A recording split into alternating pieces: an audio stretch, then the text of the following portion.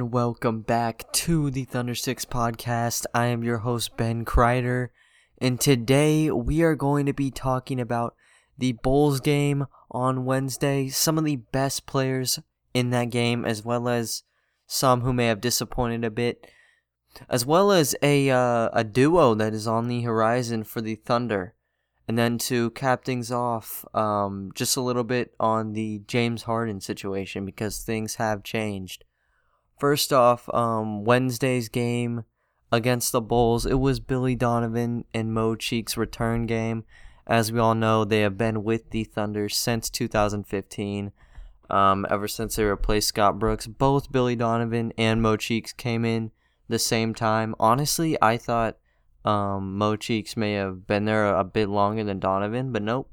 Both came in 2015, were with us for 5 years, and then Donovan got signed to be with the Bulls, I believe, in September or October, one of the two, and then Mo Cheeks followed a couple weeks after that.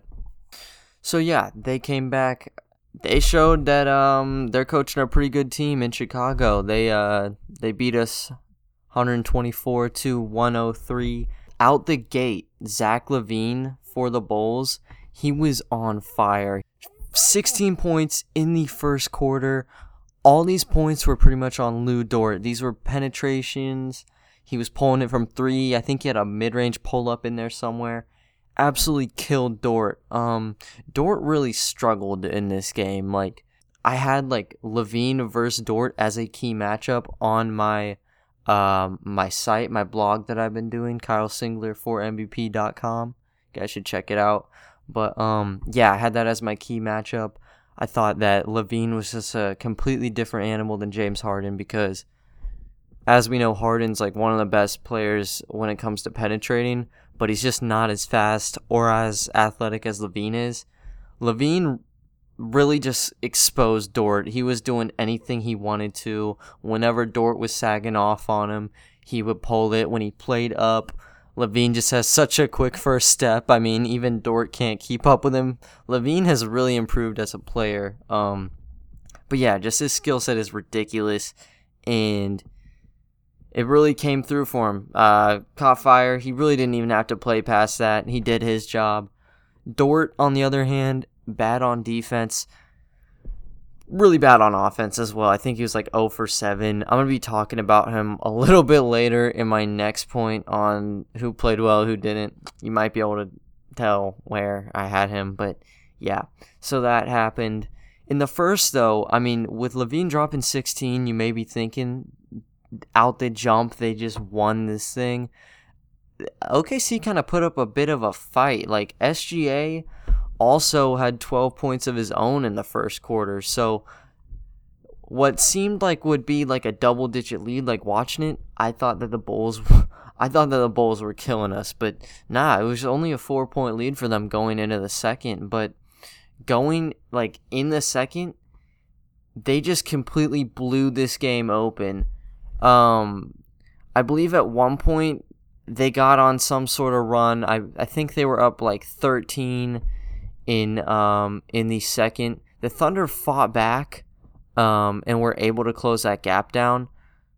But in the final 3 minutes of the second quarter, the Bulls were on an 18-6 run. So the Bulls had a 13-point lead heading into halftime. They expanded it by 9 points. And just in that second half, they kept control. I mean, we never had the lead past 6 minutes. I think 6 minutes in the first quarter was the latest we had a lead. We just never were able to get back into it. And in the second half, they were up by 25 at some points in the game. I think it got as big as 27. And Kobe White, the sophomore for them, he was coming off the bench last year. I think he kind of proved that he can be a starter. He scored 14 straight points for the Bulls in the third quarter, and there was nothing we could do about it. He was locked in. He got some super lucky bounces. I think he shot it from the wing. It routed around the rim 5 times, hits the top of the backboard, and it somehow went in again. I don't know. He was on fire. We really could not do much about it. I will say, this was like a really good learning opportunity for the Thunder, though, even though we did not get the result that we wanted. We only played 13 people in Wednesday's game, but 12 of them played 10 plus minutes. And I believe the one person who did not get 10 plus minutes, it was either Admiral Schofield or Moses Brown. I'd like to say it was Admiral Schofield, but he had like 8 minutes. So there was an even spread of minutes around the whole entire team. But yeah, even though we didn't get the result, I think that there was a lot to learn from this. So just going into who I thought were the best and who I thought were the worst. I mean, I really don't want to say worst, but some people who I thought they should have done a bit better than what they did. Started off on like who I thought was the best of the best. I mean, the bright spots of the team. Frank Jackson again. I was praising him in the last podcast. I said that inconsistency has like always been an issue with him, and I mean you never can be sure what kind of player you're getting every game with him. But in his 2 games, he's played really nice. I mean, he even improved. He had 14 points in Saturday's game, grew to 15. Maybe he gets 16 on Friday's game. You never know. He dropped 15 points on 6 of 9 shooting. He had 2 rebounds and an assist. Doing it all on offense again. 3 levels scoring. He went like 3 for 4 on threes in this past game. I think that was a bit more than what he made in Saturdays. But yeah, he was letting it fly from deep. He had like a 16-foot jumper that he also hit. And then inside, I mean, he had no issues driving in. He was like 2 of 4, I think, inside there. So he got 4 points. Just a really even spread. And yeah, the second player that I want to talk about, Moses Brown. Now that might be a name that might be unfamiliar to some people, and I totally get it. He is a 2-way player for us. He actually played in Saturday's game, but it was such a small appearance. You probably didn't even remember he played. He only played 3 minutes, and the only play of note, Teo Maledon had a great, this is a pick and roll. Brown set a screen up top. Maledon played it so well. Drives through the middle. Has a perfect dump off pass to Moses Brown. He gets it. And I think he botched up the layup or something. It was not good. He was a little bit pissed off running back down the court, it looked like. And there's a good reason why. He missed a chip shot layup. And that was the highlight of his game, really. He had a rebound and then 0-1 from the field. That was all from him. So expectation with Brown, I didn't think he was gonna do that well, but he really proved me wrong as well as anyone else who wasn't thinking too highly of him. He actually didn't play that well, in his first couple of minutes. He had 2 free throws, went 0-2 there, and then he also missed a layup just in that first minute of him playing. But right after that, he elevated his game so much. He was 5 of 5 from the field. He got to the free throw line a couple times. He went 2 for 3 there, so you can't be complaining about that. Ended up with 12 points, 2 boards, and an assist in only 10 minutes, so that's really good on him. I don't know what kind of role we should expect from him on Friday. Even though he was so efficient, when you're dropping 12 points in 10 minutes, I think his roster spot, really, since he's on a 2-way contract, he's not really fighting for anything. There's some dudes that are going to be fighting for something in our next preseason game, our last preseason game. They need to make some statements and prove why they deserve one of the 15 spots on the team. I don't know exactly what TJ Leaf's status is, but he didn't even play in Wednesday's game. I don't know if that means he's safe or not. Personally, I'm not in love with him, so I expect to see TJ Leaf playing a ton on the court. I expect to see guys like Admiral Schofield playing a lot on the court. those are just some of note that we might be seeing out there. But yeah, I just don't know, even though Moses Brown was killing it, if he's going to have much more of a role, because he's not fighting for anything in Friday's game. Now, the last dude that I thought played like really, really well, Al Horford. Going into his debut game, I didn't know what to expect from him. I mean, I've seen him in Philly. Really, the only thing we've heard about Al Horford these past 6 months is how bad of a contract he has. Like, we haven't even heard what he's good at and all that. He's good at about everything. 15 points, 7 boards, and an assist just in 15 minutes. He didn't have to play at all in the second half. He even was the player of the game on the Thunder broadcast, which I thought that was pretty funny since he like hardly played. But hey, he deserved it because he did. He did have like the best stats. Yeah, tied for team leader in points along with Frank Jackson. So yeah, really, the thing that I saw with Horford, he's 34 years old, right? So the mobility is just not there. You want to see more with that when you're thinking of like a starting center, but I mean, I shouldn't be nitpicking him because he killed it. He was even hitting threes. He had a couple threes where he was just way off, super short. I was like watching him like, "Oh my god, are you kidding me?" He got it back together though. He's 2 of 4 from there. With Horford, I mean, he's going to be the starter indefinitely till we figure out what's up with him, but he's 34 years old. He doesn't fit the timeline exactly, so we're going to be seeing a lot of Horford. But there may be a scenario where he gets flipped and we don't really get a center in return. Who's filling that gap? Moses Brown might be getting the call up. He might be playing 30 minutes a game. I don't know. Some dudes from the game that I thought were like, they played decent. Like they weren't. I wasn't looking at them like, oh my gosh, they're doing so well today. There was a couple. I had Teo Maledon, Darius Baisley, Poku, SGA, and Roby.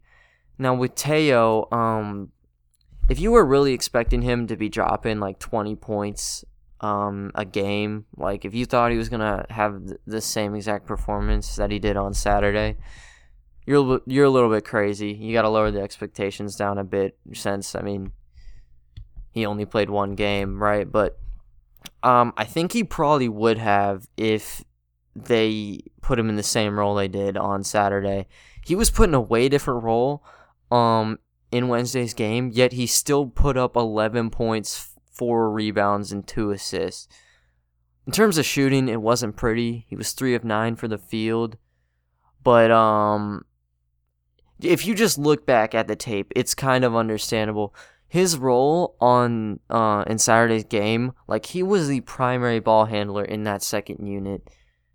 In this game, he was the secondary ball handler the whole time. Frank Jackson was the main ball handler in that second unit. And then whenever he was playing with some of the starters, I don't know if Diallo was starting in the game with the Bulls, but whenever Diallo was on the court with him, Diallo was trying to run the show. Like he was just trying to be a floor general. He was going crazy. Shot 1 for 8, and it is pretty obvious where I have him stacked. It was not good at all for him. Diallo was driving in, trying to ISO up the whole entire time. And you got guys like Maledon just sitting out there for 3. I mean, Maledon can shoot the 3 ball, so it's not a huge issue. When he's open and he will hit it. But his role is playing in the pick and roll. He needs to be a ball handler. And Diallo was not doing that for him. Jackson was not doing that for him. Jackson was actually killing it, but Diallo was not killing it whatsoever. So Maledon was either spotting up and shooting, or in the times that he did get the ball for pick and rolls, there was like 14 to 12 seconds left. So he was like the last resort. If Diallo didn't see anything happening, just dump it off to Maledon, see what happens. either the pick and roll worked or he had to jack up something crazy. So I'm really giving him a pass on that 3 for 9 shooting. I don't get why exactly his role got shrunken down. He needs to be the ball handler in the second unit. I think the coaches have got to look back on that one and kind of realize that. I mean, there was a serious dip in his production, but whatever. Darius Bazley, the hype surrounding him entering this game, really, really high. I mean, I've seen people stating that they think he could be in the running for most improved player. That's not really that crazy, but like 16 and 8 points, or 16 points, 8 rebounds, my bad. That would be like a projected stat line. He was a little bit below that standard, depending on how many minutes you'd think he'd be playing this year. But yeah, he had 7 points, 2 rebounds, and 2 assists in 19 minutes. The role that people wanted him to see was like ball handling, and he did get a couple opportunities, but he really was in the same exact role as he was in that Houston series. Just a spot-up shooter who occasionally got the ball to create for himself. Was not bad at it. He just didn't dominate. So I couldn't really mark him up as like, doing extremely well. I think he played solid for what his role was. I mean, he hit a 3, I believe, and then he was able to drive in a couple times and then kicked it out a bit.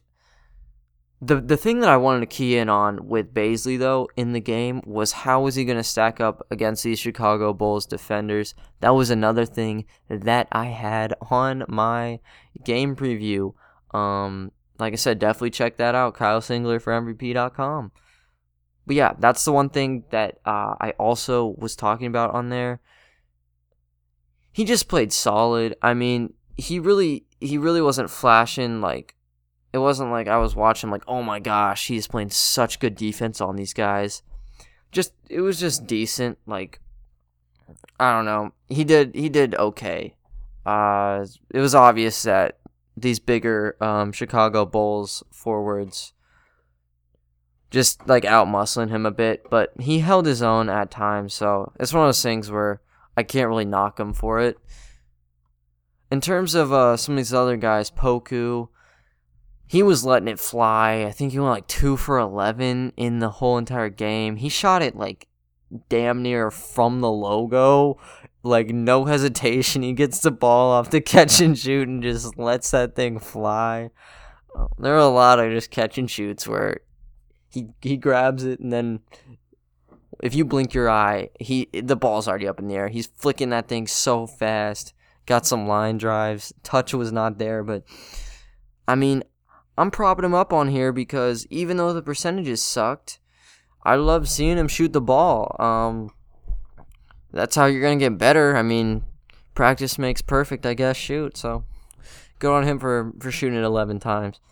SGA had that really good first quarter and then kind of just fizzled back down. I don't know if he really had that many minutes. He did what he had to. It was a lot better than his first game. I'll give him that. Isaiah Roby is a dude that I do want to talk about now. He played extremely well in Saturday's game. He was a great screen setter for Maledon.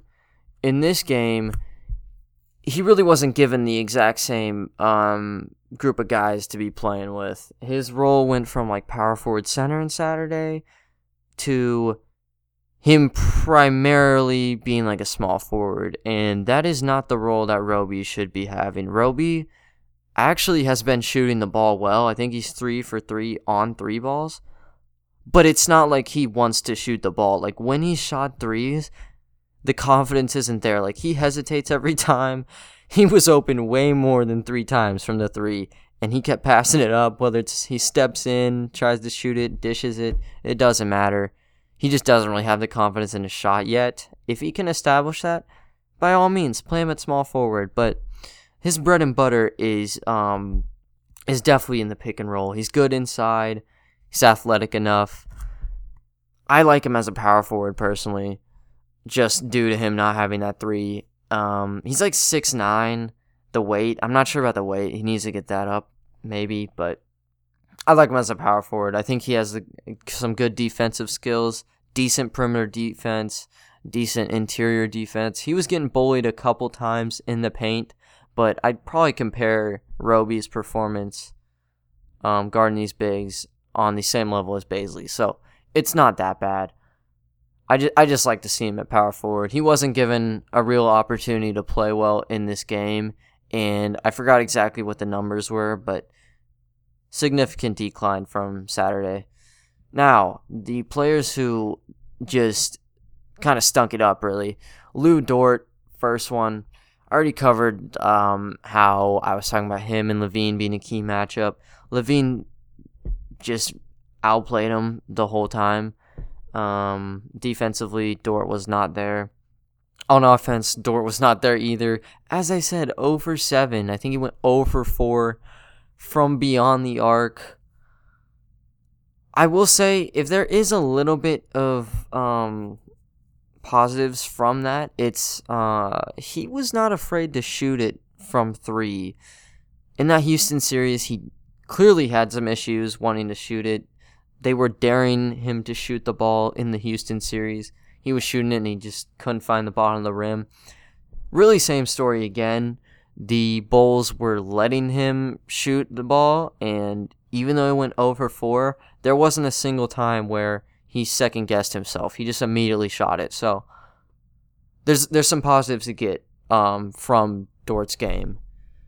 Someone who really I'm having a hard time getting some positives, Justin Jackson. He kind of just struggled to find any sort of rhythm in the game. He went 3 for 11. Whenever Jackson entered, it was all about trying to make an impact on offense, and he gets the ball. He kept driving in and trying to shoot some floaters. I'm not sure how many he ended up shooting. I think it was like 4, and he might have made 1, but all the rest fell flat every time. I mean, they were using him, I believe, at the 3 as well as the 4. I like him at the 4. He's extremely slow for a 3, and just the way he was playing was so weird. Like, I don't want to see Justin Jackson getting the ball at the 3-point line, driving in, and trying to shoot a floater over a guy. Like, he doesn't have the athletic ability to do that. He didn't have the touch. So I don't know. I just didn't like the way he was playing. I think he's more of a stretch 4, and he made like a 3 or 2, I think. So I think he should have been pulled aside, and they should have told him, hey, spot up, we'll get you open. I don't want to see you shooting any more floaters, bro. They didn't do that, so he was shooting a ton of floaters. Didn't love it. I don't like him playing small forward. He's not fast enough. Stick him at the 4. Think a lot of those issues get resolved, and Justin Jackson will be a much better player for us. Just that debut, maybe it was a little bit of nerves. He could come back and, score 30 points, and all of them are floaters, and I look like an idiot. But I don't know. I just don't really see a lot of potential with his game on runners and floaters. But yeah, last dude I really want to talk about, Diallo, and I already was talking about how he shot 1 for 8. He was just playing so weird. He was so overconfident. He went 7 of 14 in Saturday's game. So he was doing really good on Saturday. He kept that confidence into Wednesday, and you can't knock him for it. But when you're shooting 1 for 8, my man, it becomes a bit of an issue. He should have known that he needed to dish the ball off. Like, when he's in the zone and he is killing you on the ISO, I want everyone to just give Diallo the ball and put his man on an island, because he has done that before. One of the things, though, that has happened, and it happened in this Bulls game, he will not be playing well, but he will still try to run in isolation, and did it 8 times, only had 1 good result on it. So he should have played it a little bit smarter. I think he was all over the place in the game. But yeah, some players that I wanted to talk about they just really didn't play a ton. Admiral Schofield and Kenrich Williams. I will say Kenrich Williams, he is a absolute sharpshooter. I do like him in some of these lineups that were thrown out in these past couple preseason games, and I will be going into that in my next point. He's kind of indirectly related to it, but, had to segue in there. I want to talk about what I think is a potential dynamic duo going on with the team. Now, in one of my posts, I did actually, I really just broke it down. I told you guys kind of what I thought about each player. It's titled Game Grades on my site. But yeah, I had, as I was telling you, Maledon and Roby were kind of just in that, like, they did okay for their role thing. But they really, whenever Roby and Maledon are together, they are kind of like a dynamic duo. In these two games, whenever they're paired together, they go from being okay to being very, very good. Now, in these past couple games, I think Maledon, when we're just talking about him, he's played well both games, no matter the role. With Roby, it's a tad bit different. His skill set's a little bit more limited, and that leads to him being thrown in the small forward role, like I was saying, and him being relied on to jack up some really crazy shots that he's just not used to. But whenever these two guys end up being together, they make the opposing defenses pay.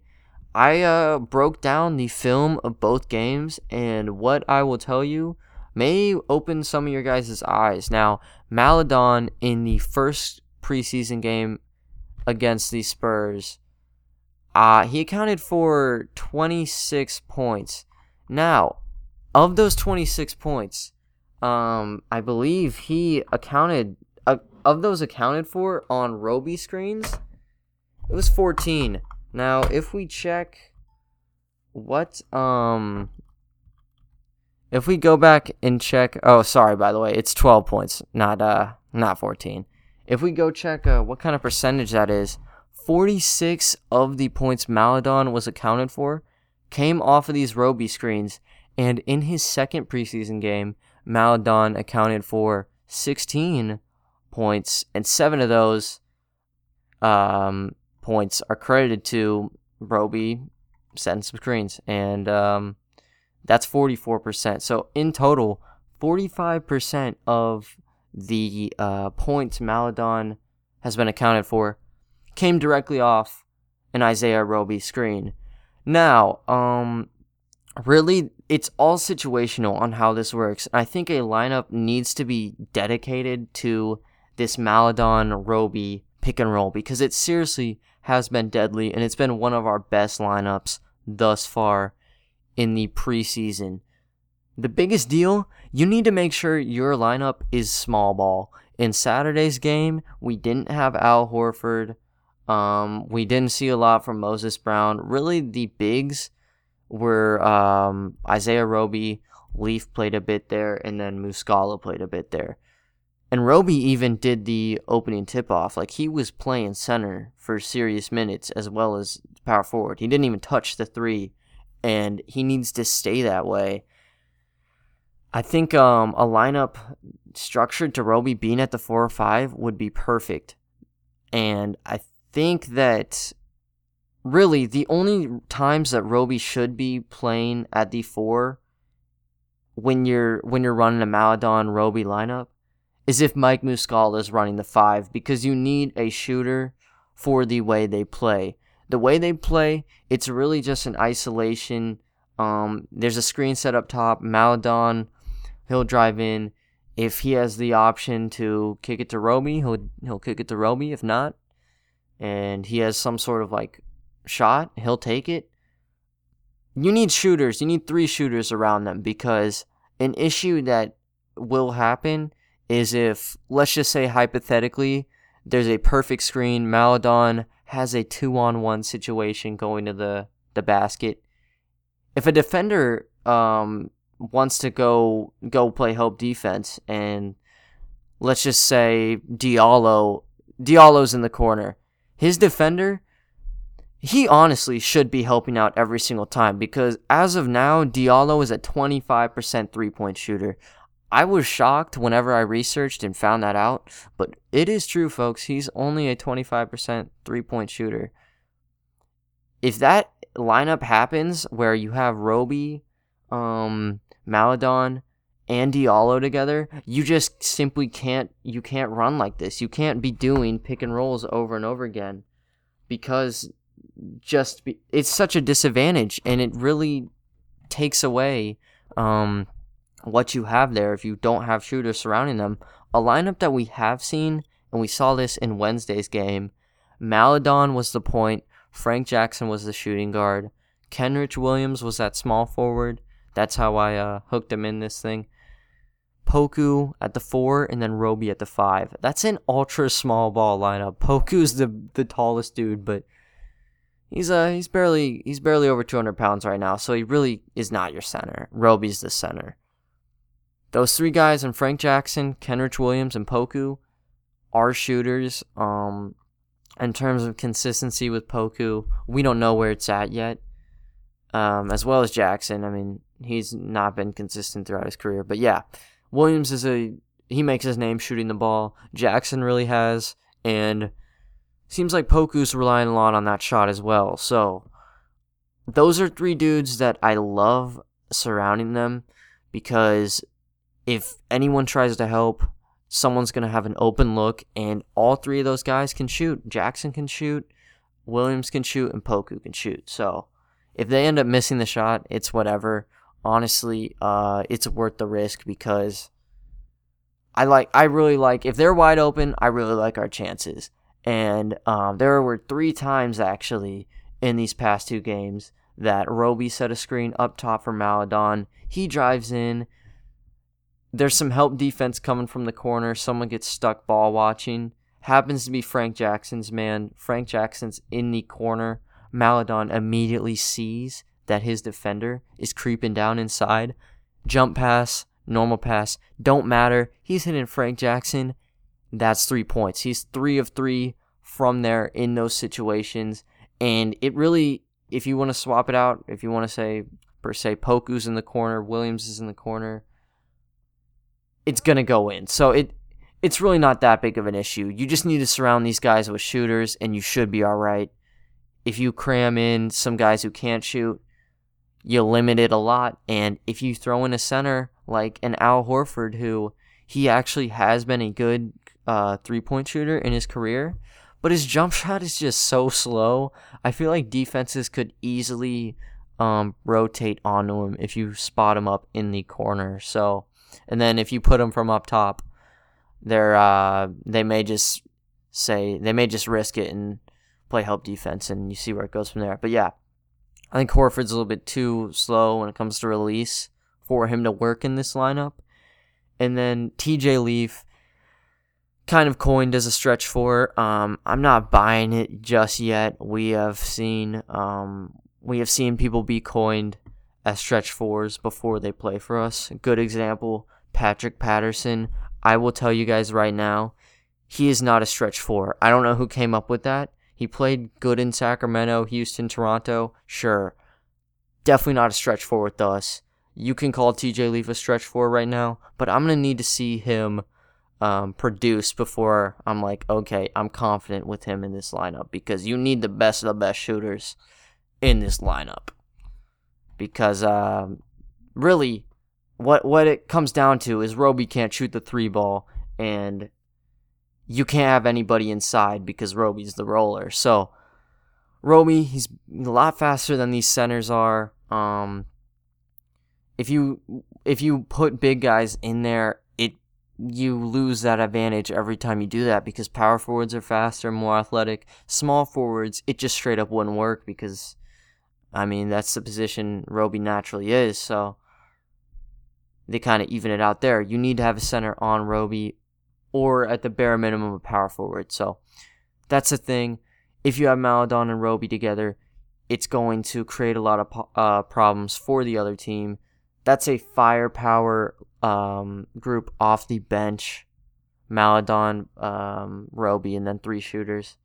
Hopefully, they experiment with it some more, as well as experiment with it in the regular season. I don't really know what Roby's status is in terms of if he's like on the sort of like chopping block. Like, could he be cut? I don't think so. I think he's shown. He's really just proved himself. I think that's a better word. He's proved himself in these past 2 games with Maledon, and he elevates his play when he's on the court, and Teo also improves his. That's a great duo you have right there, and I'm really excited to see what comes with that. Now, you need to take what I'm saying with a little bit of grain of salt because it is only 2 preseason games.